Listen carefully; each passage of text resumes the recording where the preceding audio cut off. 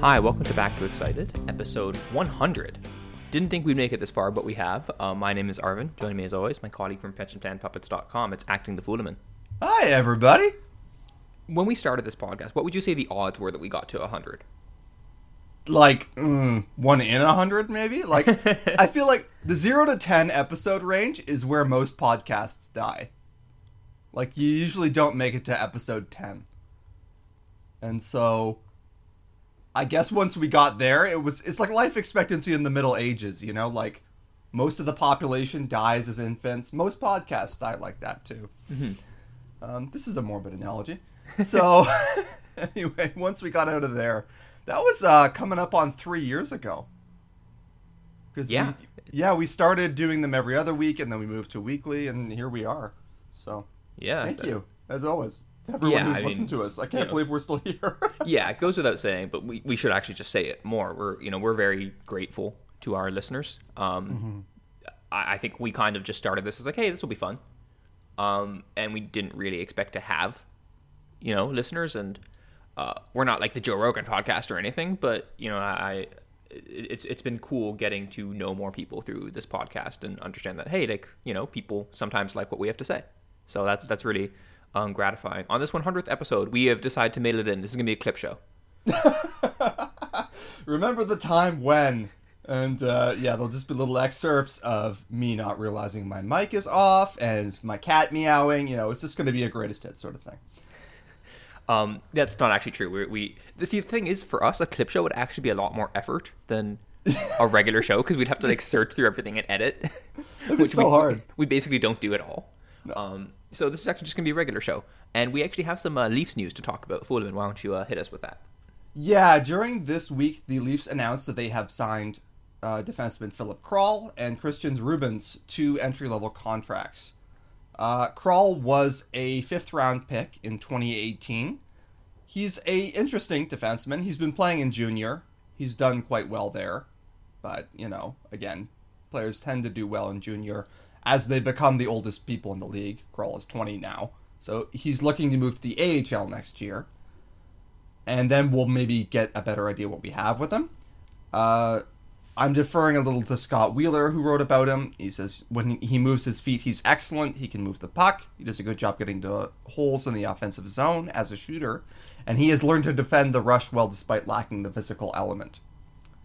But he also says he's kind of hit and miss. And so, certainly I don't think anyone is getting crazily carried away with us signing this 5th-round pick. But it's interesting. And we'll see what he does at the pro level. The other name there, Christian Rubens, was actually signed to an AHL contract. He started in the ECHL with the Newfoundland. I can't pronounce the names of the provinces in our country. The Newfoundland Growlers. He started with them last year. He actually scored the first goal in the history of that franchise, which is pretty cool.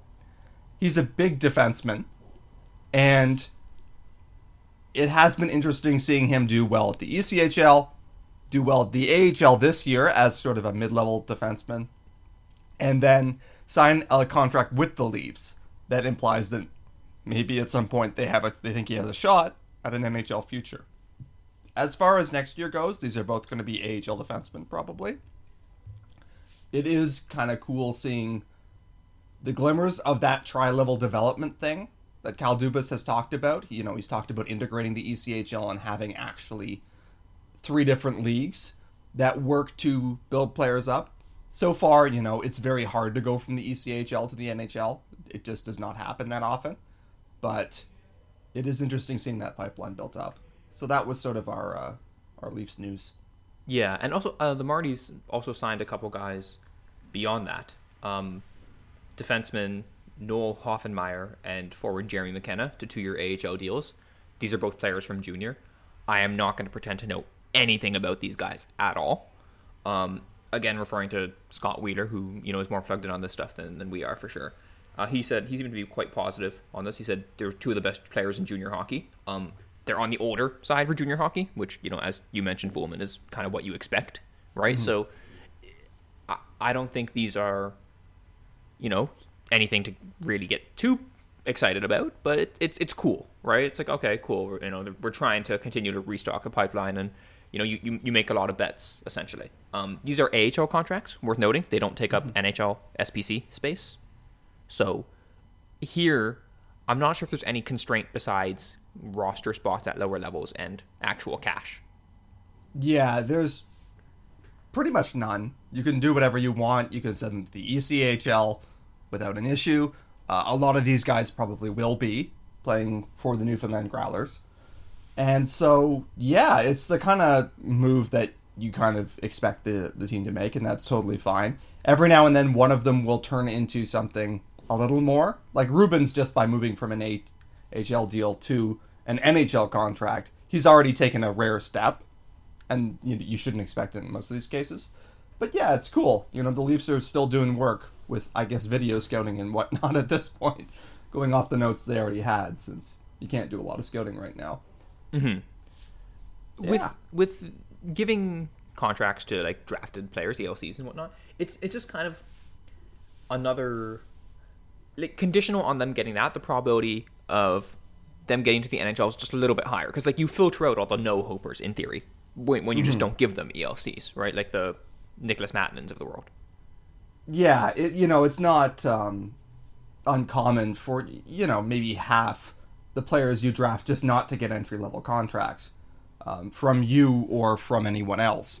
Right now, 2018, it has been a pretty decently strong draft year in the early going. It had Rasmus Sandin, Sean Durzi, who was traded but has an ELC with Los Angeles, Semyon Argachintsev, Mac Hollowell, and now we have Philip Kral.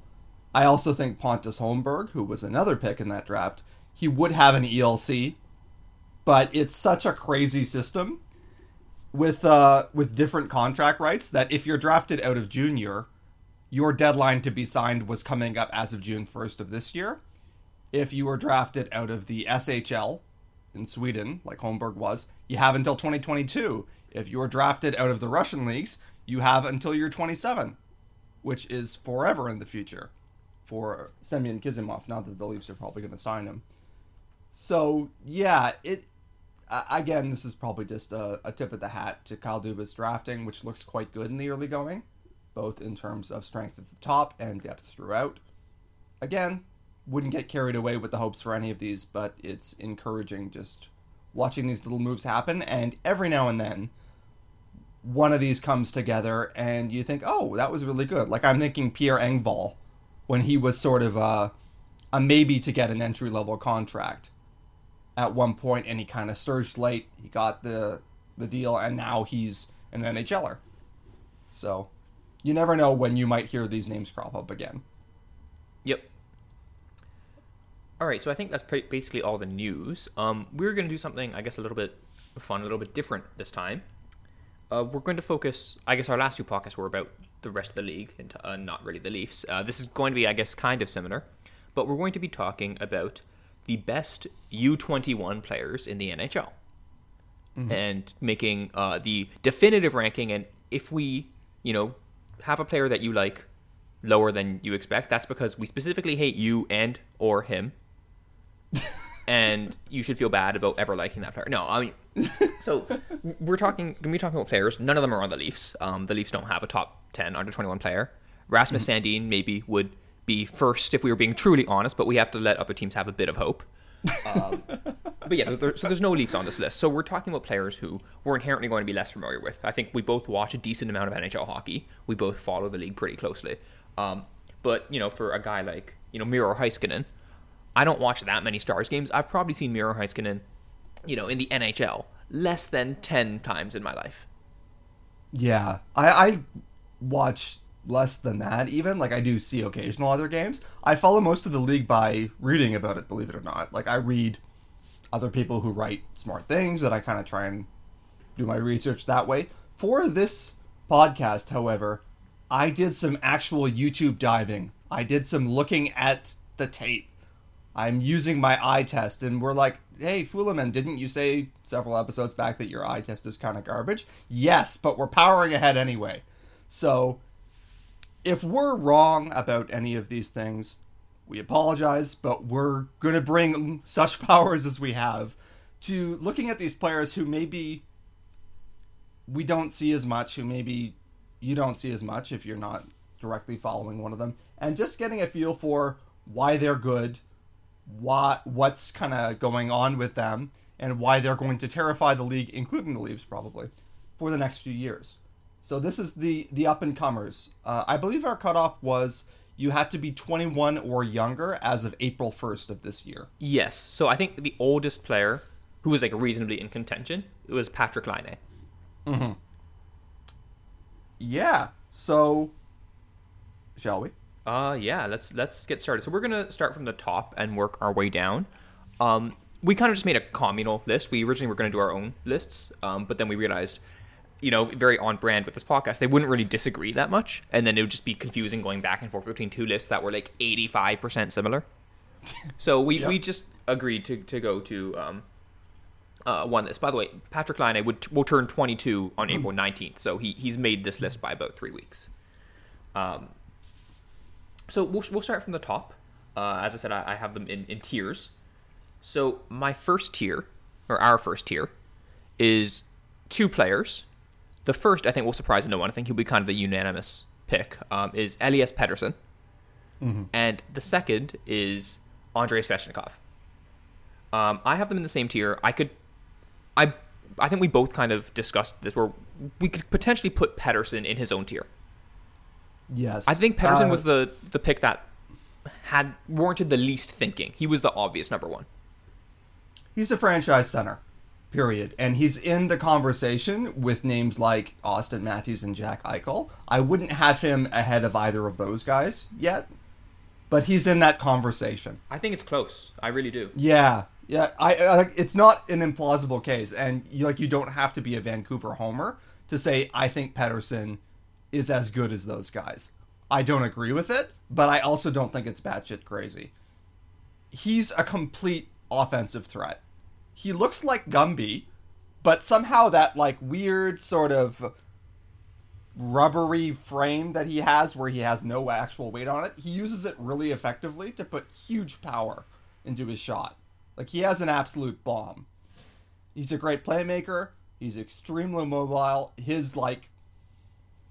I worry that I'm going to overuse the phrase high IQ, and I know that some scouts hate that because it can mean a lot of things and it can be a bit vague. He just makes really great passes from everything that I've seen. He has that kind of A++ ability to find targets all over the ice. And so the result is that he can do pretty much anything on the offensive end. He's not like an elite defensive player, but his numbers defensively are actually pretty respectable. And he seems like one of those guys who just plays most of the time at the other end of the ice. And that's one way to play defense, is just avoid having to. Yeah. It is, yeah. Go ahead. Sorry, go ahead. Well, I just would note, his current coach, Travis Green, in Vancouver, has very aggressively avoided using him on defensive zone faceoffs, especially this year. That's not a huge deal. We don't generally get that carried away with zone starts at this point in time. But he has very offensive usage, so that probably helps a bit. But you might as well give him offensive usage because he's really, really good. Let him capitalize on that opportunity. It's similar to what the Sedins had, right? Where, they were, I guess, sheltered in terms of always having offensive zone use time, but they also just absolutely obliterated that. And, when you look at Pettersson's play driving numbers, whether it's by isolated threat or by RAPM, he looks like a very, very good play driver, like a borderline elite play driver. And to add to that, you mentioned his shot. The combination of elite play driving and elite shot, that's about as good as you could possibly do from an offensive player. Mm-hmm. Right? He also draws a crap ton of penalties. Yeah, and I mean, as well he should, given that he's really hard to stop. I can't say enough about what a genuinely great player Pettersson is. Pettersson is the kind of guy that validates a tank, and if you've been really bad and struggling for an extended period, but you come out of it with Elias Pettersson, you are on the road back to success if you make the right choices. And the Canucks have pieces to surround him with, as we've talked about before, one of which will actually also show up later on, hint, hint.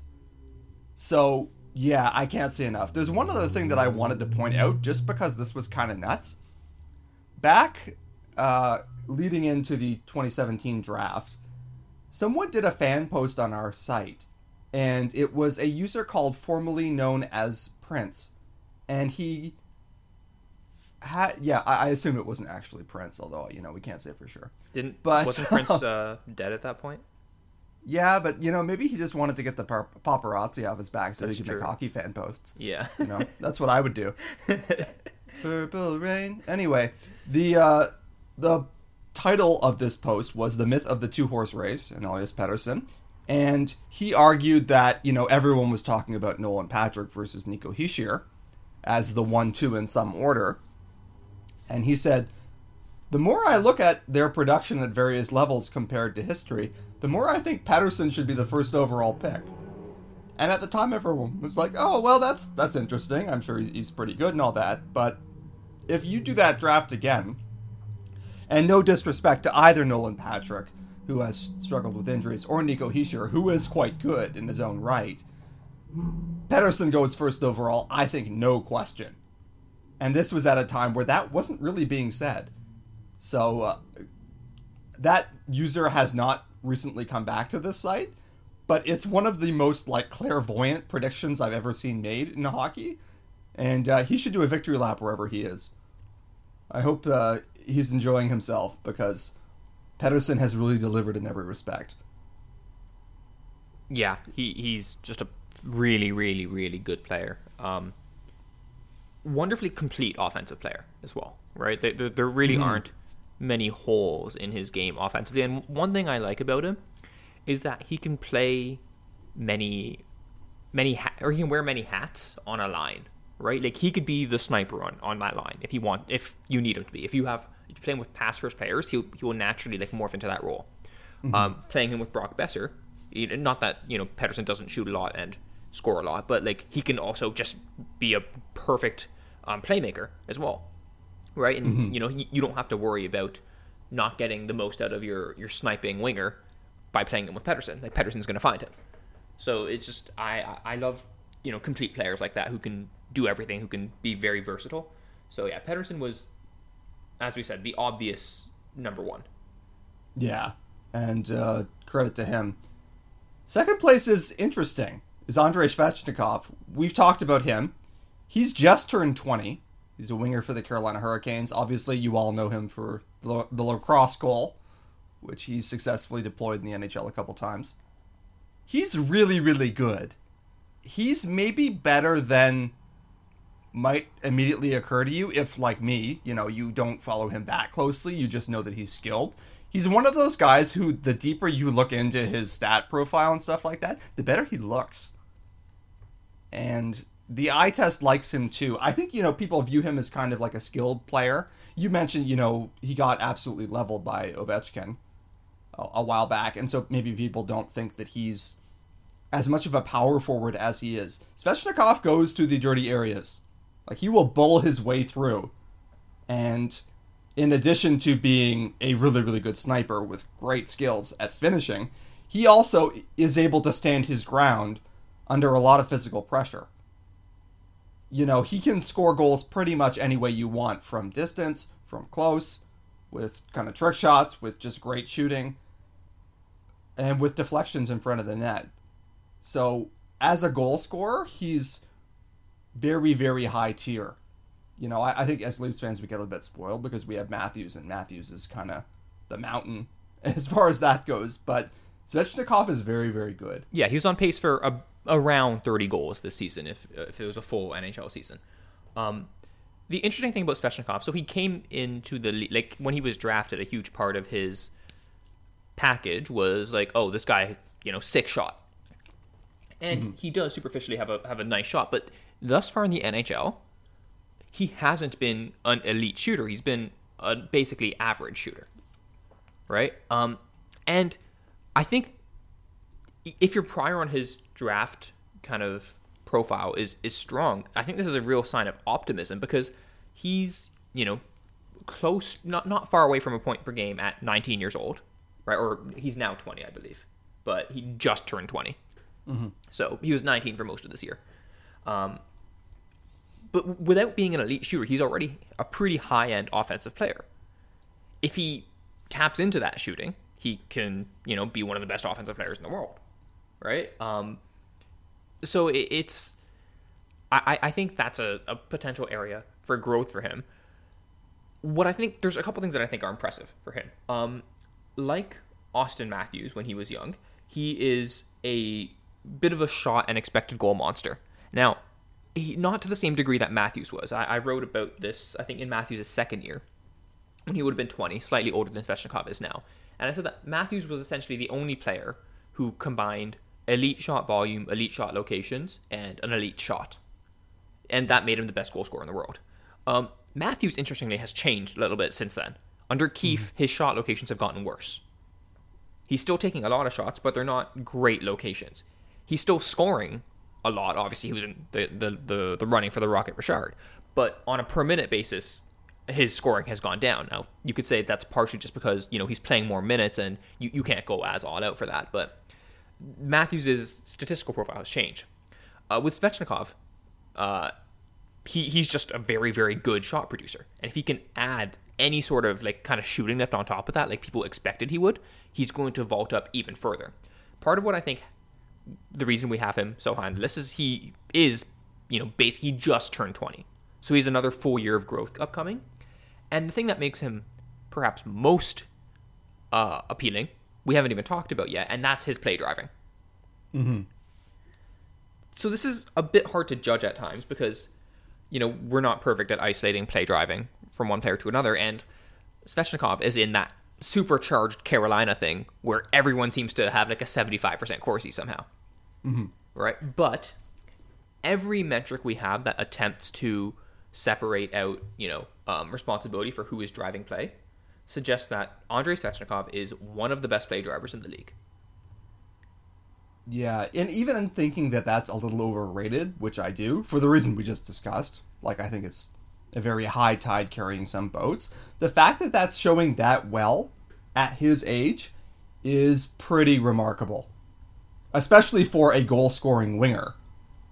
Now, even if it's just some of the play driving is him being carried by an excellent play driving team, I don't see how you can be anything but kind of impressed with the overall results that he's getting, because they're so good and they're combined with such high danger scoring. And his line mates are good, right? He spent a lot of time this year with Jordan Stahl, with Sebastian Aho, though not at the same time. Warren Fogo, Teuvo Teravainen. But, his numbers are consistently good no matter who he plays with. Right? And part of that is, I think, you mentioned this before, his willingness to go to the dirty areas. When he's on the ice, Carolina gets a ton of shots, just from the goal mouth, and I think he creates a lot of those shots with his ability to, absorb defenders' attention there, get shots away himself, and also create space for others. Right? Yeah. He's a complete player. I think that was one of the things in the draft where people talked about him, where it's you can rely on him away from the puck, which is, a bit rare for, a 17-year-old goal-scoring phenom. But yeah, Svechnikov is a very, very complete player, and he's playing like a top line forward right now in terms of his usage. He's playing, with very good teammates, but he's also playing elite competition. Yeah, and you really have to be kind of impressed by that. I think, to give it a bit of a Leafs context, if you're comparing him to how the big three on the Leafs did at the same age, you have a pretty plausible argument that Svechnikov is better than Mitch Marner was. Is better than Nylander was at that age. That's pretty crazy. I mean, you have an argument that he's better than Matthews was at that age, right? So if we're talking 19 going on 20, it's a bit imperfect because it's kind of in between the age of Matthews' first year and Matthews' second year, right? But at that point, Matthews' play driving wasn't all the way there yet, right? It was a lot of shooting talent. No, that's true. He was good, or good enough. He was a good play driver who, when you're shooting, 10% better than your opponent, you're gonna just drive goals as well. So I mean, I think that's arguable. And the truth is, the play driving didn't really take a huge step for Matthews until this year. Although, I mean, he's been part of good lines with Nylander and Hyman. Yeah. And that's been true in the past. Yeah, So. I mean, so if you look at HockeyViz, they've always had Matthews as a good play driver. Like, rookie year, good. Sophomore year, very good. And third year, very good. This year, even better. Right? Mm-hmm. So we're probably underrating Matthews a little bit there. But yeah, it's not necessarily to the same degree as what they're pointing out for Svechnikov right now, right? And worth noting, like, we don't want to overstate differences between these players when it comes to these play driving metrics, because there are error bars around them. They're estimates, right? You got to be confident of them, and there's also just general model error that arises with these. But Svechnikov and Pettersson are the two players who I think you can make, more so with Pettersson than with Svechnikov, like, they're the two players that if Matthews was aged onto this list, I would actually have a bit of, pause. Like, okay, am I 100% sure that Matthews is better than them? Right? I'd probably put a 21-year-old Matthews first or second on this list. Certainly above Svechnikov, and then neck and neck with Pettersson. Yeah, I would have Matthews first, but it's quite close. And again, it's not crazy to think that, just based on how young Svechnikov is and how good he is, that there might be another level there. Like, we just saw Matthews take what appears to be a big step this year in terms of his ability to control play. Even though there was a bit of a decline in terms of the dangerousness of his chances at the offensive end, he's still delivering on the goals front. So, yeah, there's potentially still considerable growth ahead of all of the guys on this list, and especially Svechnikov. He really is very impressive the more you look at him. Can I just note one little thing? Mm-hmm. So I looked at a lot of hockey highlight videos for this, and I would like to submit that people don't know how to soundtrack those anymore.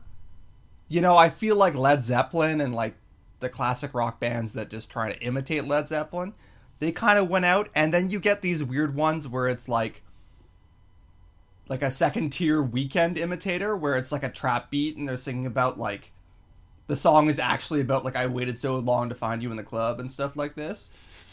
But then it's about Andrei Svechnikov just scoring lacrosse goals and shit. And it's really weird. And I don't know that it really works in that context. Just because it's sort of like, crying in the club right now kind of music. And then it's just watching Svechnikov, like, snipe on some fools. We gotta find something better. Where do you stand on just, like, music over highlight videos or just commentary?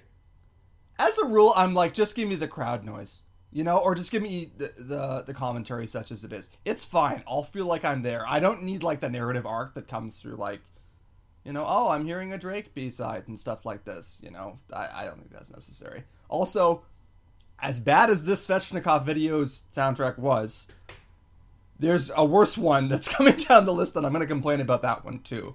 But for the sake of narrative arc in this podcast, I'm going to leave that as a mystery. I don't think you need to put songs on highlight videos. Thank you.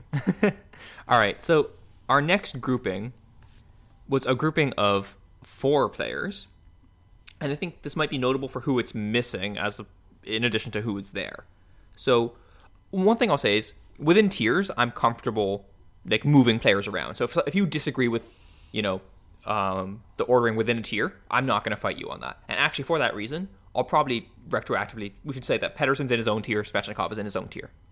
Mm-hmm. I think they're the clear 1-2s. Yeah. Like, I wouldn't agree with anyone else at number 1. I probably wouldn't agree with anyone else at number 2.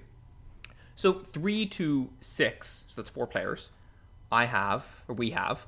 I'm just looking at the spreadsheet, which is why I keep saying I'm sorry. Good. Quinn Hughes, Cale Makar, Brady Tkachuk, and Miro Heiskanen. Yeah. And it's just a question of how you order those.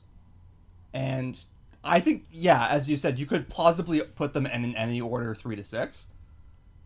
They're all very impressive players. 3 very enviable defensemen. So this may be a bit of a melancholy section for the Leafs fans, because there are several players that we would love to have caliber of defenseman that we simply do not seem to draft very often. Yes. Actually, another thing that can kind of be pointed out from this, I'm just going off the top of my head here, but just looking at the players we've named so far, which is the first 6, this is where they were drafted. Number 5, number 2, number 7, number 4, number 4, also number 4. I think Heiskanen was also number 4. But yeah, basically all top 10. The only one, actually, almost all top 5, the only one not is Quinn Hughes, who's picked 7 and was like kind of like, oh wow, can't believe he fell that far. Yeah, like this is true because, we're looking at 21 and under. We haven't had a lot of time for like the miracle draft hits to kind of come into their own and walk in and dominate the league. Right, like Braden Point hasn't shown up yet of one of the 2018 or 2019 draft. Yeah, exactly. But that said, these are all high picks, and to some extent, that's where you get your talent. And the Leafs can't really complain about that because, again, that is how we came by Matthews, Marner, Nylander. But now that we don't have that, it's going to be harder to find guys who are in this tier. It's hard enough as it is because you're not guaranteed to get the caliber of player commensurate with the draft slot, as we'll kind of see going through here. But these players are delivering, it looks like. Yes, and I guess one more thing to back out before we actually talk about these players in depth. The player who's probably missing for most people here is, where's Rasmus Dahlin? He does show up later in the list. I want to point out, so yesterday I made a Twitter poll where I said, if you're the first pick in the 2018 NHL entry draft, with the benefit of the last 1.75 seasons of hindsight, who do you take number 1? So that's the draft where Dahlin went number 1, Svechnikov went number 2, and what was it, Kotkaniemi was 3? Yeah, I believe so. Yeah, so the choices that I gave were Dahlin, Svechnikov, Quinn Hughes, and Brady Tkachuk. And I said, who would you take? Hughes came in first. He got 35% of the vote. Dahlin got 30% of the vote. Svechnikov got 27%, and Tkachuk got the remaining 8%. So Tkachuk was pretty far behind, but the top 3 were pretty close. Mm-hmm. So people tend to think of Dahlin as still very, very good. And we'll talk more about him later, but Hughes did win that. So let's actually talk about Quinn Hughes, because we have him at 4th right now. 3rd, isn't it? 3rd, sorry, yes. Yeah, so Quinn Hughes is a left defenseman for the Vancouver Canucks. He is kind of the epitome of the stereotypical modern defenseman because he's not big. But he's a terrific four-way skater. There's actually a little thing, and I'm going to import a video game concept here, so pardon how nerdy this podcast will get even compared to usual. But if you've played sort of semi-action games, there's something called kiting, like flying a kite, where it's like you get an enemy to lock onto you and chase you, and you kind of lead them away from where they're supposed to be. What Quinn Hughes is able to do, and this is also true of a couple other names, and it reminds me a bit of Marner sometimes, because he's such an agile skater in every direction, he's able to lead defending players away from where they would like to go positionally, because they're trying to cover him man-to-man. And as he draws them away, he opens up seams in the defense, and he's both agile enough to do that, and then aware enough to pass the puck through that hole that he just opened up. It's really fascinating to watch because it requires both that mobility and that vision to know when's the right time to pass back out of the situation he's in to hit the man that he's basically freed up. It's really impressive, and it starts a lot of high-danger offensive possessions. I just think of him as flying a kite, just leading him away. And it really does start to look like he has total control of the situation. And it's more impressive the longer you observe it. So that's just something that stood out to my eye test. Yeah, I mean, I think for most people, when they watch Hughes, and actually, to a similar extent with Makar, you remarked on something. We'll talk about him shortly, but it's just, he's an absurd skater. And I remember the first time I watched him, it was at the World Juniors, and he was not really getting off the bench for the USA. Because of the defensive flaws he has, perceived or actual. I remember at one point they were behind, I think, in an elimination game, and the coach just decided basically to play play Hughes as a forward. Mm-hmm. And I was just watching him like, why were they not playing this guy earlier? And I'm not saying that they should have, because I'm not an expert on this. That might have been, the right choice. But Hughes it looked like he was playing a different game than everyone else. Like it looked like everyone else was skating in mud. He's absurd. It's just so smooth. It's so smooth. And I remember, when I watched a young Jake Gardiner come up, that was something that, occurred to me as well. His skating is so smooth and so clean. Hughes is a much, better prospect than Gardiner ever was. And will probably be a much better player than Gardiner was, which is not a slight on Gardiner, who is an excellent player, as everyone here knows. But yeah, Hughes just, you watch him skate and it's beautiful. It's art. Yeah, he's fantastic. The only knock on him, again, is size for a defenseman.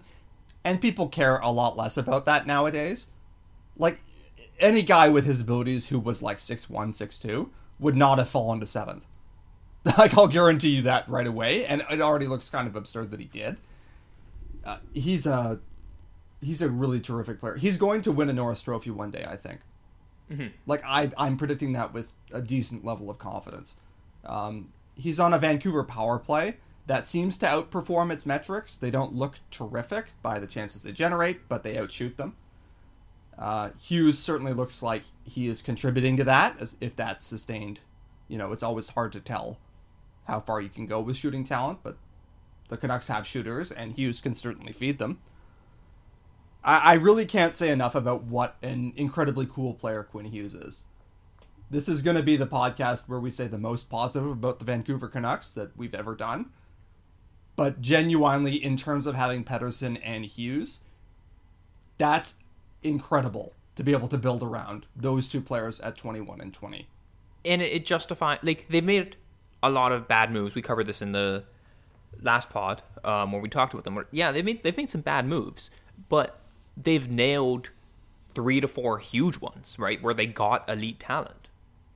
Yeah. And that's, like, yeah, the Roussel contract and the Beagle contract aren't great, but you take the choice between signing good mid-level free agent contracts and signing and drafting stars versus, drafting okay players and signing great mid-level free agent contracts, then yeah, you take the stars. Stars are what wins you games, and that's what puts you in contention.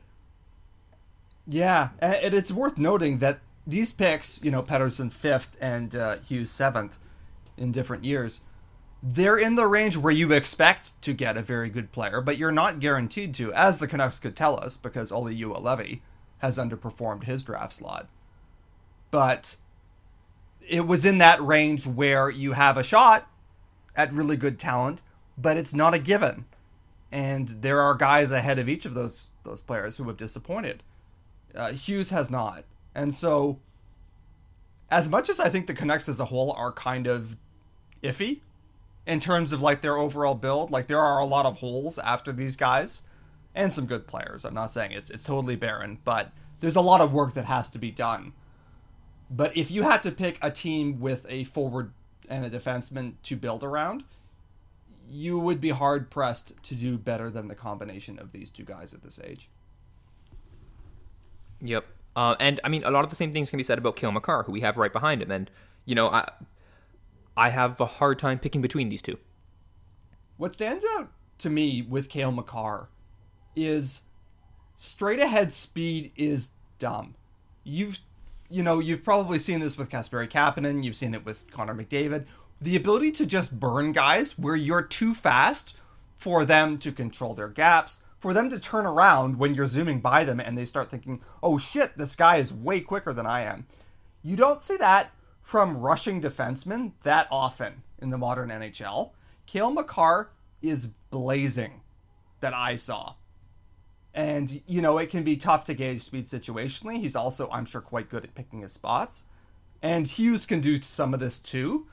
But the frequency with which I saw Makar just absolutely burn guys on straight-ahead rushes was like Bobby Orr-esque. It was just wild watching him pretty much just charge at guys and then pass them and then go in for a partial break. From a defenseman, again. He's not huge. And his defense is not considered to be fully developed yet, from everything that I've seen. But his ability to just rush the puck is enough to almost bring back puck rushing as a concept. He's so good that, I think we've moved more and more towards make that first pass and being less of a defense rushing league, at least that I've seen. Cale Makar is kind of an exception to that trend, even though he can also make good passes. He really stands out to me for that. Yeah, he's again very, very, very fun player to watch. His he's been the beneficiary of, I guess you can call it, variance or puck luck. Basically, his goal score percentage this year is much higher than his expected goal score percentage. Mm-hmm. And part of that might be, if Makar is one of those rare defensemen who lifts team shooting percentage, then it's game over. Like that's one of the most unique players we've ever seen. Then, but he himself has also shot quite well, and actually Hughes has as well. It'll be interesting to see what happens going forward to that, because their offensive numbers are stunning right now. They're good play drivers by the metrics we have. They're not elite play drivers in the way of the top two forwards we mentioned by those metrics, mm-hmm. right? And typically forwards have a better opportunity to lift shooting percentage than defensemen. So I think that's the main reason we have them behind Svechnikov. Yeah. And I could certainly be persuaded that, if you're a big eye test person, or, frankly, if you're the Toronto Maple Leafs and you're daydreaming about which player would help you, you could certainly talk me into Quinn Hughes really quick. Or, Cale Makar shoots right. So, yeah, I can certainly see the appeal there. I keep thinking it's one or the other because it looks like the two of them are going to be toe-to-toe for the Calder this year. Mm-hmm. I would narrowly give it to Hughes from what I've seen. You could talk me into it with Makar with very little difficulty, and I would go back and forth. I like what Hughes brings in terms of an all-around kind of sophisticated game. They're both phenomenal defensemen. They're both players who look like number one defensemen of the future and arguably number one defensemen of the right now. Yeah, that's on really this impressive. List, so not talking about the Calder, but on this list, I go Hughes just because he's about a year younger. Yeah, which is totally fair. And so, yeah, just very impressive young players. I think, the custom is to think that defensemen mature later. That's kind of been the stereotypical belief, and they do seem to break in a little later. I've heard some people argue that they don't actually mature later, they just get a chance later on. Hard to judge. And these are still primarily offense-tilted defensemen in the cases of these two guys. But they're both quite effective and very impressive. And just the caliber of skating is off the charts in both cases. So. Mm-hmm. We should talk about Miro Heiskanen now as well, who has been a bit of a forgotten man in all this. Yeah. There was a lot of hype around Heiskanen, and justifiably so. He's probably the best of these players defensively. Yeah, so far as we can tell. It's worth noting Cale Makar and Quinn Hughes, if you care about this sort of thing. I don't want to get carried away with quality of competition, which I know is something that I'm tempted to do.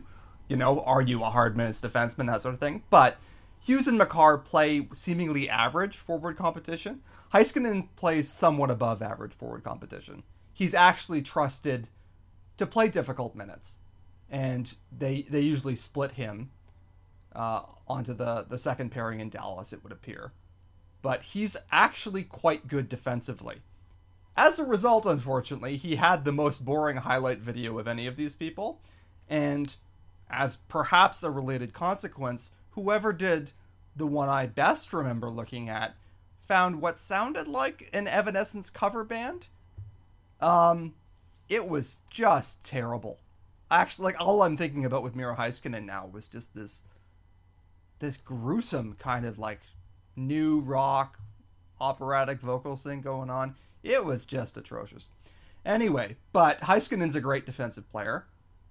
There are a couple of plays in the aforementioned Evanescence video where he actually gets back and breaks up a play and then turns it back the other direction. And they're the kind of highlights where you would just love as a coach or as a color commentator to point and say, this is where you see the fruits of defensive work, because it's not always easy to credit. those are the rare cases where a good defensive play does lead to a goal down the other end in a quick cause and effect fashion. He's not like a huge power play guy. Yeah. The Stars don't need him to be because they have Klingberg who can do that just fine. But I think that's where he does lose a bit of value relative to Makar and Hughes. Mm-hmm. Because both of those guys should be number one power play guys for like the next 10 years. Whereas Heiskanen doesn't need to be. And maybe won't be. He's not, awful at this sort of thing, but he's going to jump off the page less. And I also think, let's be honest, Dallas doesn't get, in my opinion, the same press that the Canucks or the Avalanche do. Just being more traditional hockey markets, and one of them is in Canada. But I think Heiskanen, he might almost mature into one of those guys who's like a popular underrated pick. Every year for the Norris, where people are like, if this guy played elsewhere, he would be a star. He's a better defensive player. He should really get more credit and that sort of thing. And they'll have a point. Some of that'll be true. He really does look like a great, reliable defensive player. Yeah, and it's worth noting that, their play driving impacts per RAPM for Hughes, Makar, and Heiskanen, they're all within a rounding error of one another. Mm-hmm. Right? Like, they do it very different ways, but they've all been, according to RAPM, similarly effective this year. Funnily, at least by XG. Funnily enough, by Corsi, Hughes kind of leaps out, and then Makar and Heiskanen looked like average defensemen in that respect, although their goal impacts are much better. Obviously, we don't want to read too heavily into those, especially for a single partial season, but they all do seem like really excellent players. Another thing that kind of goes along with Heiskanen being such a strong defensive player, he doesn't really take penalties, which is very impressive when you consider who he goes up against. Yeah, that's a valuable thing. If you can sustain it and effectively defend other players without losing body position all the time and having to take obstruction penalties, because, as we know, sometimes when you're defending really, really good players, you have to risk a penalty to kind of contain them. As crazy as that sounds, there's a certain amount of, I'm going to take my chances tying this guy up a little, holding a little bit longer, trusting that because I'm close to the net, somehow interference is, vitiated. All that sort of stuff. But it does have a price. Over time, you rack up those penalty minutes, and sometimes that's pucks in your own net. And so Heiskanen's ability to do that, to contain opposing good forwards, and not to wind up wildly underwater in penalty differential, that is impressive. So, yeah, just a little note. I really feel like Heiskanen is the hipster pick on this list, even though he was drafted so high, so it's not like he's an unknown by any means. Right. He's just... Yeah, and he's younger than Makar. I think people don't realize that. Yeah, because it's just because a lot of this stuff is when did you break into the league? Mm-hmm. And, he broke in earlier. And so you become a little bit of yesterday's news, almost, especially, again, if you play in a smaller market. But he's a terrific player. Really good defensive player. Like, if he shot right, he would almost be kind of the dream pick to fill the hole in the Leafs. But, alas, it's not to be. Dallas will be happy to have him for a long time, I think. Yes. So the last person in this tier is Brady Tkachuk. And, fuck that guy. Oh, I hate him. And I mean, he's probably the player we've seen the most of anyone on this list, because he's played in Ottawa, and we pay attention to Ottawa, and we face Ottawa a lot. Yeah. And you know what? Oh, God. Yeah, I hate this guy. He's so good, too. Yeah, I know. He's amazing. I fucking hate it. You know what? It has to be said. When the Ottawa Senators had a choice of whether or not to roll over their first-round pick, they had to cede one of them to the Colorado Avalanche, and they had the choice to either keep it for the year they drafted Tkachuk or to keep the next year's. One, we said maybe they ought to give up the 4th overall pick because they're going to be bad again. And two, we said, oh, really, Tkachuk over Zadina, that's interesting. Well, it has to be said that Pierre Dorion looks to have made the right call in both respects. Tkachuk looks like a better than average 4th overall pick. He's outperformed Philip Zadina, that's for sure. And he's very, very good in so many ways that it's very frustrating. The knock on him was speed. was like high-end skill and speed. All of those qualities that are in quantities for the other players on this list, like that are kind of famously great skaters and high skill guys. Tkachuk is just a shit weasel, to use Zelda's expression. He goes to the dirtiest area of the ice. He plays extremely dirty. He shoves people around. He's not easily intimidated. He gets his stick on pucks at very close range. His expected goals are ridiculous. He's not being carried by his line mates, I'm pretty sure. His center most common this year was Jean-Gabriel Pageau, who is a nice guy and who's having a career year, but he's not a first-line center on any real team. You know, Tkachuk is just one of the most impressive players of his type that I've ever seen. He's huge. He's hard to back off. He's just genuinely both intimidating and effective. He's the example of a power forward who gets scouts like all excited and like jizzing about size and toughness and all that, who backs it up. Yeah, like he really is that he's good. The case study for why those traits are valuable. Yeah, exactly. And you know what? If you could just airdrop him onto the Leafs and put him as the left wing with Matthews Marner or Tavares Nylander or something, he would make hay. He would absolutely gut opposition because he would be a perfect fit in so many respects. Just, you know, I'm mooning over him a little bit, but I have to say it's genuinely incredible how good he is. He's like basically Brendan Gallagher, but big. You know? Yep, and he's second in the league in expected goal rate this year, behind only Brendan Gallagher. They're both quite a bit ahead of anyone behind them. Absolute shot monster. He's honestly not that far away from Svechnikov. I think in like that respect. Yeah, what like the only issue with him is him undershooting, right? Yes, that's the real, I guess not issue, but like his expected goal rate is amazing. His actual goal rate is very good, but his shooting, he's a bit of a Hyman-itis right now, and you know he's a skilled player, so you don't expect that to continue. And in his rookie year, he was a solid shooter. It was about average. Mm-hmm. This year, it's been notably worse. But if he shot at his expected goal rates, then yeah, he makes even a stronger case to be potentially on the same level as Svechnikov. His play driving doesn't appear to be as good as Svechnikov's, but you have to, I guess, take that with a bit of a grain of salt because you could not possibly have two more different team situations than Carolina and Ottawa. Yeah, and you know this is going to come up again when we do talk about Rasmus Dahlin, but in terms of team situation, he has had very few advantages, except that they had almost no choice but to give him a lot of ice time pretty quickly.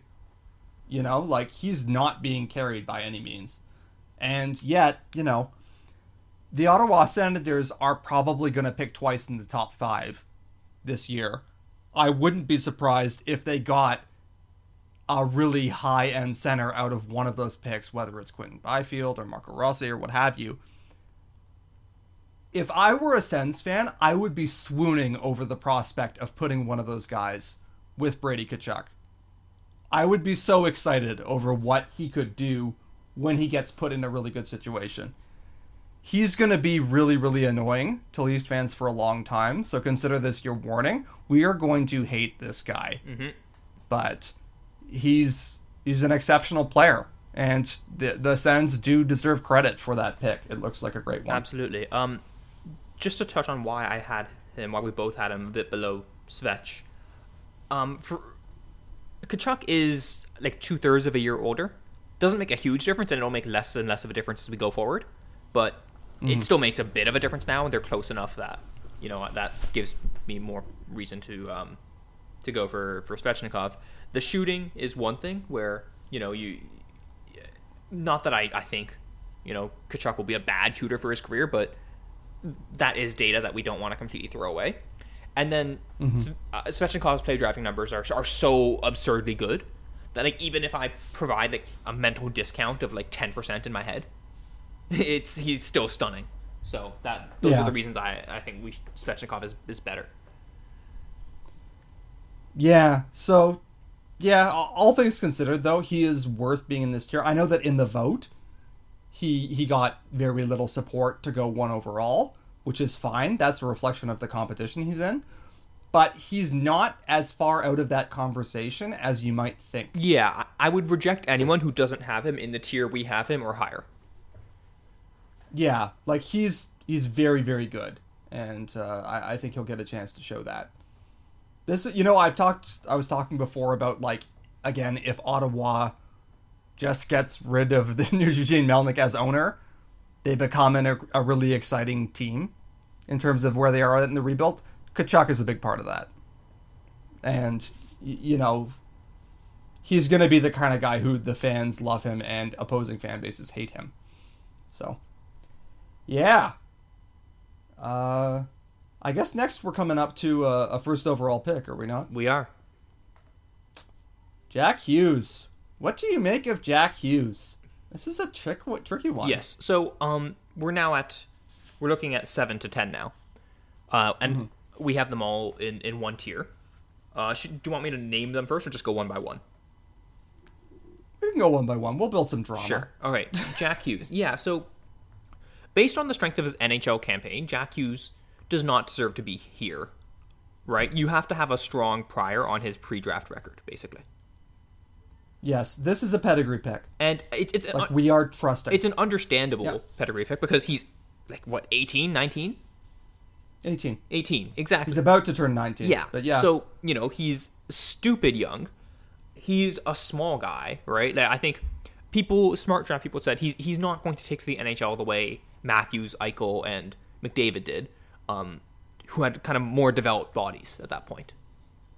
Mm-hmm. Right? But Hughes is an elite skater with great vision, great hands.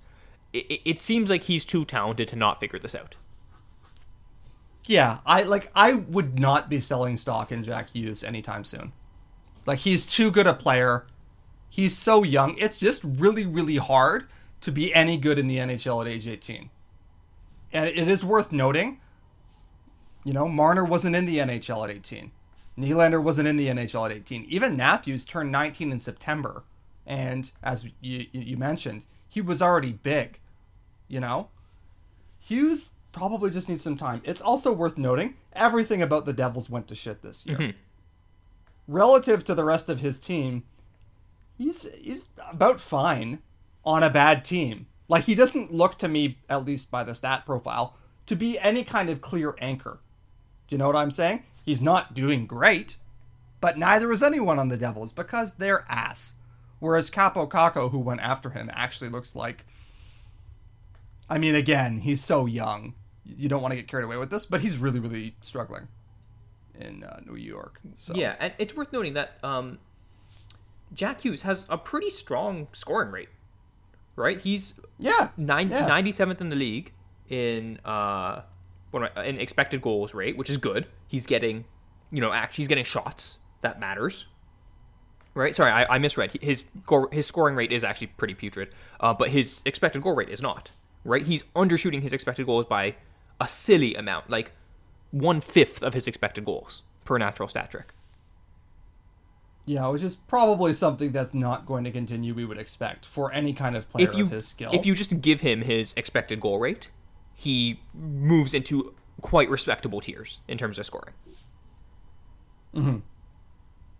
He hasn't done as much as you might hope with the power play time he's had. And again, the Devils haven't had a great power play.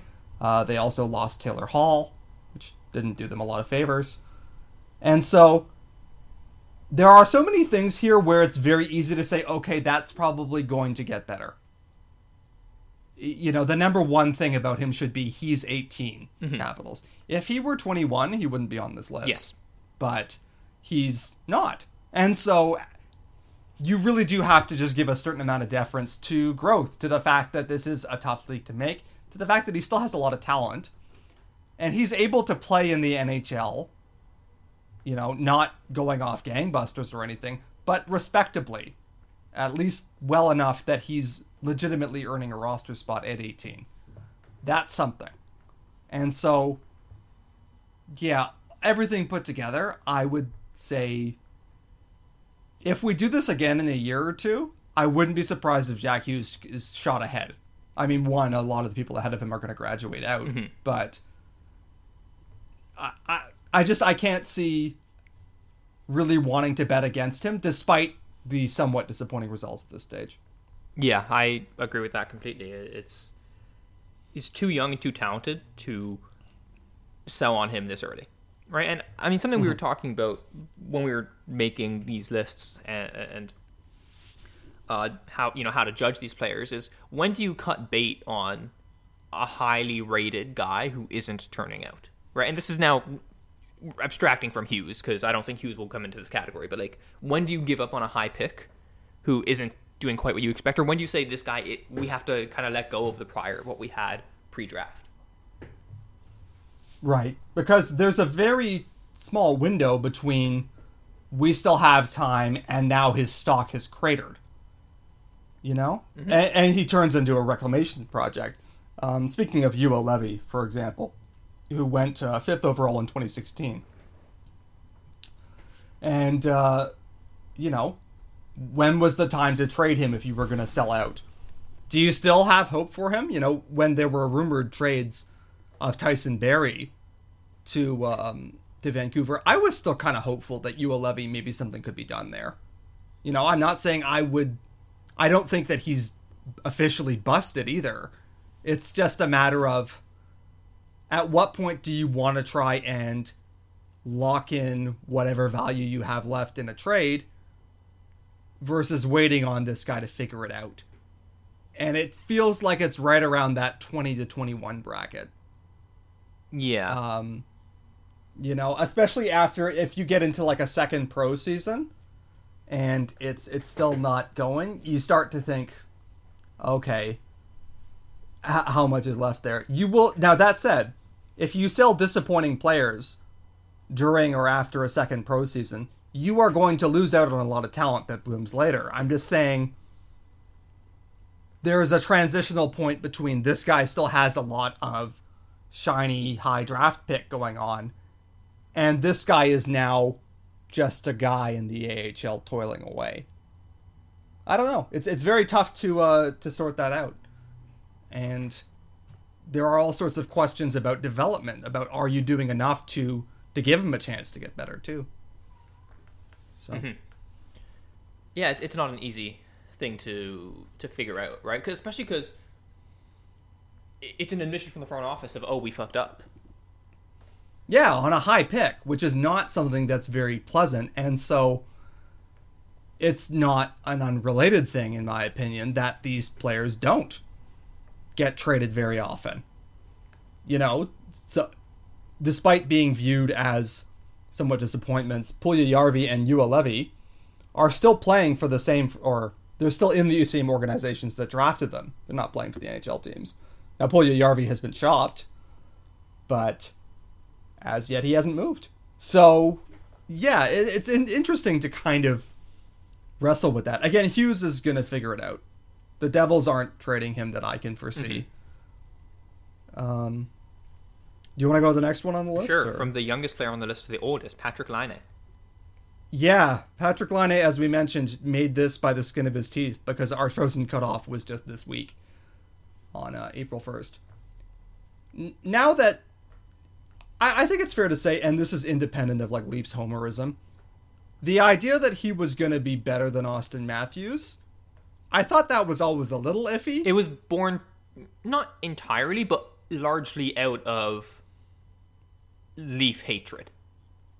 Yeah, and contrarianism. Yes, that's the other aspect of it, where it's like, oh, this consensus second pick might be better than the consensus first pick, right? And that's heightened when it's like, the Leafs have the consensus first pick. Yeah, and for the record, we are saying that probably happened with Svechnikov, at least at this point. Yeah. So, take that as you will. But yeah, Laine is, I think, pretty clearly not as good as Matthews. And now maybe we can try and appreciate him more on his own merits, because he's a really interesting player. He's a weird player. Very unique player, right? Where this year, he's... Before this year, the thing on Laine was, elite shooter, one of the best in the league shooters. And possibly not an NHL player at any other skill. Yeah, it was incredible because he was extraordinary at the most important thing you can do. And if you see his shot, it's something worth looking at in freeze frames or slow motion or whatever, because he's fucking huge. And he puts all of his size down onto the stick. His stick looks like a longbow or something like that. Like, it's so bent at the moment of impact that, like, it's just kind of crazy to see this giant man pressing down with that much pressure on what is supposedly kind of a rigid object. But, yeah, anyway, he's an incredible shooter from distance. Has kind of bad shot locations, but as we conventionally understand them anyway. Like, you know, we talk about Tkachuk getting to the highest danger areas, and Svechnikov, same thing. Laine goes to the not highest danger areas a lot of the time, and he sets up shop there and he shoots. If there was like a 2-goal line in the NHL, similar to the NBA with a 3-point line, like Laine might be the most valuable player in the league. Yeah, he can consistently because he can hit an above average number of shots from a terrible location. Exactly. Now, this year, his kind of everything besides shooting game has gotten better. Now, note I'm saying better and not good. He's still, like, really not a play driver by any metric at all. No. He's still, like, his passing game has improved, but he's not, like, a incredibly complete offensive player, I don't think. Not really doing a lot for you defensively. Not really doing a lot for you in terms of winning board battles and whatnot. He's kind of a one-trick pony, but that one trick is pretty good. If you had to pick a one trick, it would probably be this one. Yeah. Yeah, if you say he's going to operate at kind of like a deficit with the shots that he gets or his team gets when he's on the ice versus what they give up, that's fine. He has to make up for it by his shooting, essentially. But, you know, we're not just talking about him being a valuable NHL player here, but to be on this list, you have to be essentially a superstar. Right? It's a hard list to make.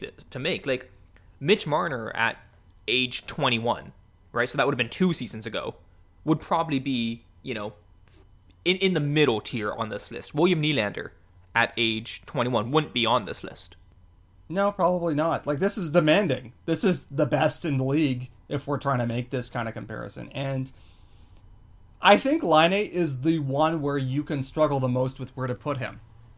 Because you have to rate one outstanding skill against a lot of deficits where he's otherwise not competitive with other guys on this list.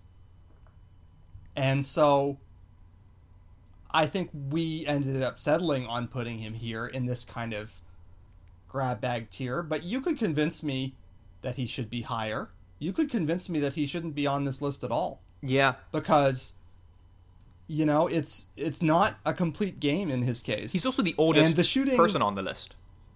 Yeah.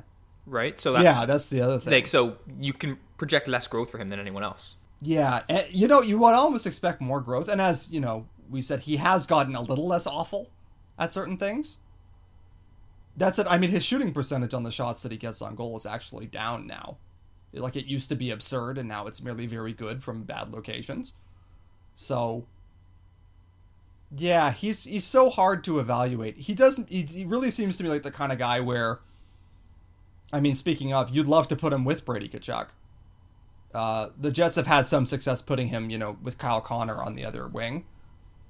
You want short-range kind of players because he's not going to be standing there. He'll be blasting them from some distance most of the time and presumably ginning up some rebound opportunities or deflections. So, fit seems important to me with Laine. It is for every player, but especially for a guy who is so lopsided in terms of what he's good and bad at. Right. And he's actually complained in the past about which centers he ends up with. You know, I think he's quite conscious that there's a lot of added value that comes to him when he gets to play with a great center and when he doesn't. And the Jets have routinely had issues with their middle six centers. Laine has played a lot of time with Scheifele this year, although at the time of the break, he wasn't with him. And it is interesting just watching that develop. I also don't think he likes being in Winnipeg. Like, that's just the impression that I get, and I don't know that it's because of the weather. It's just he seems pissed, frankly. Yeah, it's hard to judge with him. To your point, we talked about Pettersson as this very malleable offensive player where, you put anyone with him, and Pettersson's going to find a role. Laine's not that guy. Yeah. Right. Like, Laine will get a lot better or a lot worse depending on how you use him. Mm-hmm. Pettersson actually reminds me it's like if John Tavares could skate better. Yeah. Which is kind of an crazy thing to say, but, like, he's awesome. Mm-hmm. Whereas really Laine is just, like, yeah. Yeah. In case we didn't... Yeah, so, Pettersson, like, Pettersson has real heart potential. Oh, yeah. Like, I can't say enough good about him. I really can't. Like, I think that he's... At some point in his career, he's probably going to be, like, a top 5 player in the league. Like, he'll at least be very plausibly close. So, yeah. Anyway, so there's Laine. We really struggle with what to do with him because he has just such a remarkable shot, and he has so little else. I would be really interested to see him if I had, like, a hockey lab and I could just do whatever I wanted. I would try Laine with a lot of different centers and wing partners, Just, I would be so curious to see what different situations you could put him in. I would also probably try him at some point on a team that has, like, a non-zero number of NHL defensemen. But that is useful. Yeah, some people would say. All right, so moving down on the list, we have next to number 9. Again, within 7 to 10, it's another tier. Or don't get hung up on the order in which we talked about these pairs within this tier. But we have Pierre-Luc Dubois. Yeah, isn't he something, eh? Mm. Speaking of guys who he's going to age off the list in pretty short order. He was the 3rd overall pick in 2016. But he's had a really interesting development because he was considered a bit of a reach over Puljujärvi at the time he was picked, and that certainly is no longer the case. Okay, I'm going to indulge in maybe the nerdiest analogy I've ever done. We're like an hour 20 in. Everybody knows I'm a geek. Let's just roll with it. He makes me think of, like, a red mage from, like, Dungeons and Dragons or something, where he's not specialized in any one thing, but he's really, really good at everything. And I think almost part of the knock on him was that he is less of a standout at a particular thing than some other players. Like, it's harder to point to, like, oh, this is the thing that makes Pierre-Luc Dubois a real standout player. It's not like with Laine, when you look at him, you're like, oh, shot. With Quinn Hughes, you're like, oh, yeah, four-way skating. With Pierre-Luc Dubois, it's like he's big, he's solid, he's very tough to stop from going where he wants on the ice. He has a good little snapshot. He's pretty reliable, seemingly, as a two-way player. And so, just by virtue of there not being a whole lot wrong with his game, even though he's not, blazing or anything, he's turned into quite a good all-around player. And he suffered, naturally enough, with Artemi Panarin leaving Columbus. But he's done better than maybe you would think. He's hung in there. The knock on him now is he going to be merely a respectable first-line center, or is he going to be kind of more of a 1B guy, where the very highest tier is still clearly above him? And that's harder to judge. Right. It's a little bit tricky with him. And because he is on the older side of this list, you probably can't project as much growth for him as you can for the other players. But he seems like a guy who, at worst, is going to be like the 20th best center in the world. Yeah, that's pretty good, The only worrying thing for me is, like, his play driving numbers have slipped each of the last 2 seasons. Right? And he's a skilled guy, but he's not an elite skill guy relative to the rest of, the top end players. So he needs to kind of have that as a base in order for him to be competitive in this tier. I guess we decided not to penalize him too heavily for that. He doesn't have great line mates or great teammates, right? Columbus is a pretty weak team roster wise. It's through some great goaltending that they've managed to really stay afloat. They have like a flat talent distribution. It looks to me like they have a lot of middle class guys and not as much high end talent. And in that sense, Dubois is almost like their king. You know, he doesn't wow you to the same extent that a Pettersson does, and he's not in that tier, but at the same time, I think he really does net out to being better than you might expect. I will say, if we were going to turf someone from this list, I think there's a real argument that we should have replaced Dubois with Nico Hischier. Like, I think that that's close, because again, Hischier's also a good two-way player, but Dubois is genuinely impressive, and I think that I could certainly see like a very strong, balanced team having him as its best center and being quite respectable, even though I don't think that he's really threatening the very top table, which, you know, the next generation is McDavid, Matthews, Eichel, Pettersson. Yeah, very interesting player in terms of paradoxically not being maybe that interesting, but just in terms of the balance of his skill set. Yeah, and I mean, we don't want to like be too harsh on the guy. It's not like he's a talented player. He's a first liner by scoring rate. Yeah, right, right around same scoring rate as Patrik Laine, right? And actually this year more goals per 60 than Patrik Laine, right? And he's certainly a better player all around than Laine is. Like if you're talking about this year, I think Dubois has clearly been better than Laine. It's just Laine has the upside that Dubois probably doesn't. Yeah, and this is probably, I think, one, why it was a little tougher to project him as of the draft, and two, how he fits in so interestingly. He's maybe the most balanced of all these forwards, and so it's very tough to kind of balance out. Is he actually netting out, to be something really exceptional? Like, he's already kind of a super jack of all trades. And so as his game develops further, maybe there is more there. And again, he's lower on speed and a little bit on skill, but that's by comparison to this group. Like, he can snap it. You know, he can make intelligent passes. So, yeah, kind of an interesting, steady two-way power forward type from what vibe I get from him. Right, and he's probably the player we know least about because we don't watch that much Columbus, and Columbus doesn't get that much press. So we like, in terms of style, I can put less of a pin on his style than I can with pretty much any other player on this list. Yeah. It'll be funny, like, Kevin will listen to this and he'll be like, you idiots. Yeah. Dubois is like a high skill player. He is, but he's tried. I mean, like, relative to the other forwards on this list, I don't think he has that level of upside. Yeah. And, you know, it's a testament to what he's done more than what we think he can do, maybe more than any other player. Like, you know, we talk about Hughes, which is mostly a pedigree pick, a potential pick. We talk about Dubois, we're saying this guy has gone to the NHL and been extremely reliable as a serious player. So, yeah, I think that's the way to put it. Yeah, that's fair. All right, last but not least, we have Rasmus Dahlin, and I'm sure many people were expecting Dahlin to show up much higher on this list.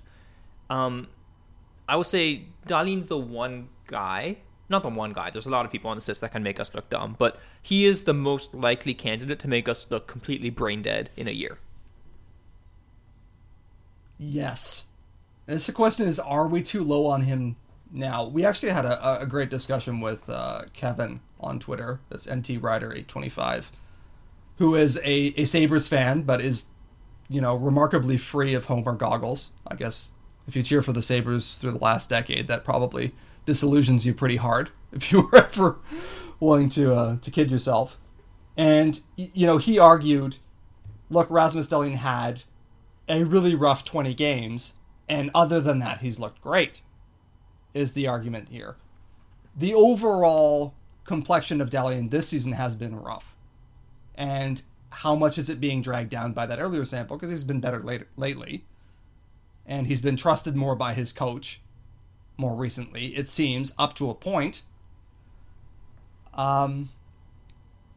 It's hard to know what to make of him. The talent is obvious. Some of what I talked about with Quinn Hughes, that four-way agility and skating, Dahlin has it. He's a good passer. He can jump into the play and make really dangerous moves. He's productive on the power play. He's a PP1 guy. Maybe at times he could get a little overambitious as a player who is used to being kind of the best guy around at most of the levels before the NHL. He also seems to mostly play soft competition right now. And again, quality of competition only means so much. And if you're playing with the Sabres, you can end up in a pretty bad quality of teammates situation too. Right. So, yeah, I mean, that would be the argument the other way, is saying playing as he does on the Sabres probably still hurts him a lot more than it helps him. Yeah, and so here's what I think the argument for Dahlin being higher, and it's a good one, kind of has the following elements to it. First, Dahlin is young. He is about to turn 20. He's the youngest defenseman on this list by a by a notable margin. So there's a lot of upside there. To the extent that you care about point scoring, his is very good. He's been put in possibly the worst possible situation for a defenseman. Right? And it's not just that Buffalo is bad, but his usage has been that Dahlin doesn't get as much time as you would expect with the Sabres' actual good forwards. And it seems silly almost, where you're like, you have this star prospect, why not give him Jack Eichel to play off of, as much as you possibly can, right? And the other thing worth noting is Dahlin's rookie year was very good. It's to the extent that I'm down on him in general, it's based on this sophomore year. His rookie year was fine. It was excellent, actually. It was very, very impressive. But the sophomore year, whether it was 20 bad games or not, his play driving numbers have been really atrocious. So to what extent do you put weight on that versus his strong rookie year and his incredibly strong pre-draft resume? Right? Right. I think, we talked about our list with a couple other people whose opinions respect Kevin Papetti, Ian Tulloch, for example. And they both had Dahlin very, very high on the list. And I think that's a very defensible position. Right? He has all the tools. You watch Dahlin, it's hard not to be impressed by him. He seems so poised and so skilled. As you said, he can sometimes be overambitious, but he's overambitious because he makes a lot of those plays too. So yeah, he's I think just a really tricky guy to evaluate in this, because it's how much do you value, this year, this one kind of bad year versus everything else. And this goes to our discussion of when do you start really judging a top level prospect, right? Quinn Hughes wasn't in the NHL at 18. Neither was Cale Makar. Neither was Miro Heiskanen. I don't remember actually if he made it after his rookie year, or after his draft year. He made it pretty quick, but let me double check whether it was D+1 or D+2. But yeah, it is a difficult situation. Yeah, you know what? It was D+2. He did one more year in the Liga. So yeah, and it's, if Rasmus Dahlin gets drafted 5th overall, this whole conversation has a different tone to it, even if we rank him in the same spot. Like, there's just not that feeling of slight letdown, because we expect Rasmus Dahlin to come in and contend for a Norris immediately. And he's merely come in and shown a lot of skill in a slightly uneven performance on an awful team that used him in a way that is, let's say, open to question at times. I'm not saying that means that the defensive game is there for him, or that he's a complete player now, or any of those things, but the priors that kind of hang over Dahlin really do affect how we think and talk about him, because we expected him to come in and to be Erik Karlsson or something of that caliber. Not immediately, we hope, but soon. And so I do have a hard time putting him in this context. And it's not like Jack Hughes, where we've basically just thrown out a large section of his first year. It's just a matter of, would I, at this point in time, want Dahlin over Makar or Hughes or Heiskanen? I wouldn't quite. I'm just not there, and maybe that's just because I think the power play thing matters a little less to me than some of the other issues. That said, it's possible in a year Rasmus Dahlin is consensus one of the best 5 defensemen in the world. Yeah.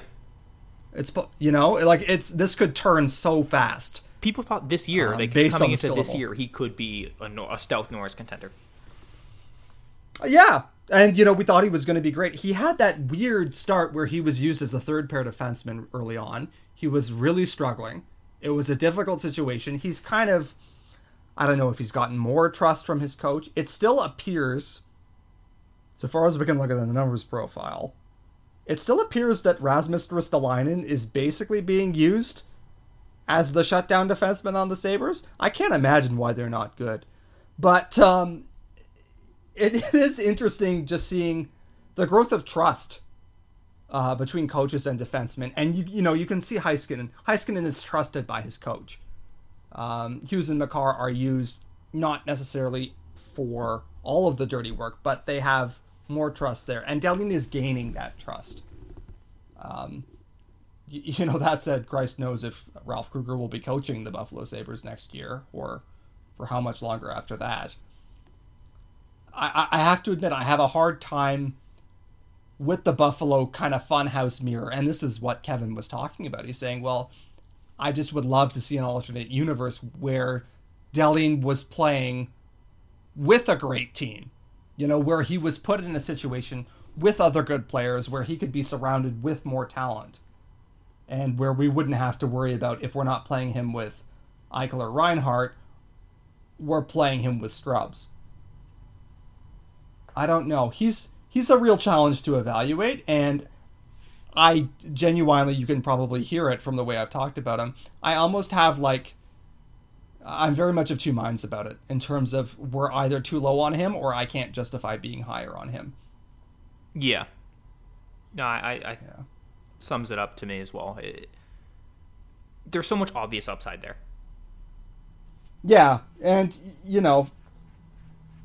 I mean, we could have kept going with this and almost talked about, Yamamoto has a great tiny NHL sample. Does he deserve more credit for what he's done and that sort of thing? And you could almost talk yourself into pushing Dahlin down, and I almost wonder if we went too far even pushing him down as far as 10th. But yeah, if you called up the Sabres in the abstract and we're trying to make trades up and down this list, Dahlin probably ranks a little higher than this. But well, I don't think do the Sabres trade him for any one of the other defensemen on this list? I'm not sure that they do. I'm not sure that they should. No, probably not. But then some of that is anchoring bias, right? He's your guy, right? You've committed to him. If you're the Sabres, if you're the Sabres, are you trading him for Heiskanen or Hughes or Makar? I'm not, but I will say genuinely, if you make me choose between the two of them, I take Quinn Hughes. I do genuinely do that. If I'm the Sabres, if I'm GM Jack Eichel, I have a meeting about it, but I probably don't pull the trigger. No. And, I will say, if I were a Sabres fan, I probably wouldn't do it. Just because it's too hard to give up on that potential at that age. And there's a very good argument that you just should not even contemplate it, no matter how it looks at this stage.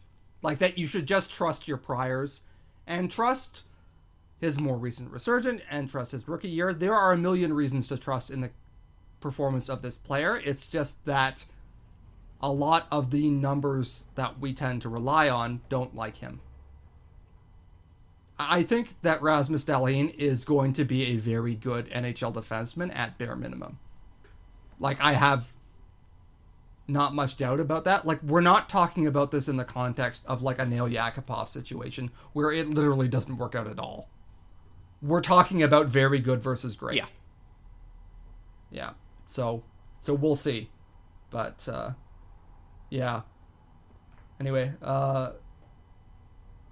this is a tough list to make. It's very hard, and we won't pretend that this list is infallible. Like every time I look at this list, I'm like, okay, I would change this, and I change that, and I change this, and then I look at it again in an hour, and I'm like, oh no, I would revert all those changes. Like you can go back and forth on this. There's a lot of really good players. We'll just quickly mention the other guys we were considering, and then wrap up. The other guys who like kind of made the short list of like, okay, maybe it's possible to rank them. Kyler Yamamoto, Nico Hischier, Clayton Keller, Nick Suzuki, Kaapo Kakko, Jesperi Kotkaniemi, Mikhail Sergachev. Everyone after Keller, I didn't really have to think that hard before eliminating. There is one name that we actually didn't include, and I think it's pure goalie aversion, but Ian Tulloch pointed this out. And it was Carter Hart. And I don't know what to do with him. He looks like a good starting goalie right now. He's made some, frankly, unbelievable saves. He's 21. And I have a hard time saying that I would, give up any of these guys for a good starting goalie. But the fact is he stabilized the situation in Philadelphia. He looks like he's good, at least. And so I think that if you wanted to come at it from that angle, you could put him onto this list if you wanted to. I really think that there are a lot of different ways to approach comparing goalies and skaters, and they're all kind of iffy. So, your way may be as good as anything. But to bring it back to the skaters, Yamamoto is really interesting to me. And I think to you too, just because he's looked so good in a tiny sample. And he's going to get to play with elite centers. It has to be said that this was like a triumph of Peter Chiarelli, it looks like. Not because I don't think no one thought it would be good. I remember wanting Kyler Yamamoto. But he's like a zippy little winger, and he's like 5'8". He's small. He's not the conventional 200 hockey men pick. But it now looks like he's their best hope to inject skill onto the wing. Around McDavid, Ryan Nugent-Hopkins, and Leon Draisaitl. And that's huge for them. They really need that in terms of the upgrade that he can provide. So I don't seriously think that he probably ought to displace anyone, but he's definitely worth keeping an eye on. And I wouldn't be surprised if next year we look and suddenly Yamamoto has some absolutely ridiculous point total, including beating much of this list. Yep. So. Yeah, with Yamamoto, it's really just the lack of track record that prevented us from putting him on. His numbers are stupid. If he did this for another 30, 40 games, he'd be on this list. Yeah. Yeah, and then Hischier is a great two-way player. A bit like the Dubois scenario. Yeah, looks like just like a really reliable guy. To build around. I still think that, once the smoke clears a little bit, Hughes and Hischier as your 1-2 at center in New Jersey is going to turn out to be pretty good. Yeah, everything that went wrong, that could have gone wrong, went wrong this year. Yeah. All right, cool. Okay. We should wrap up then.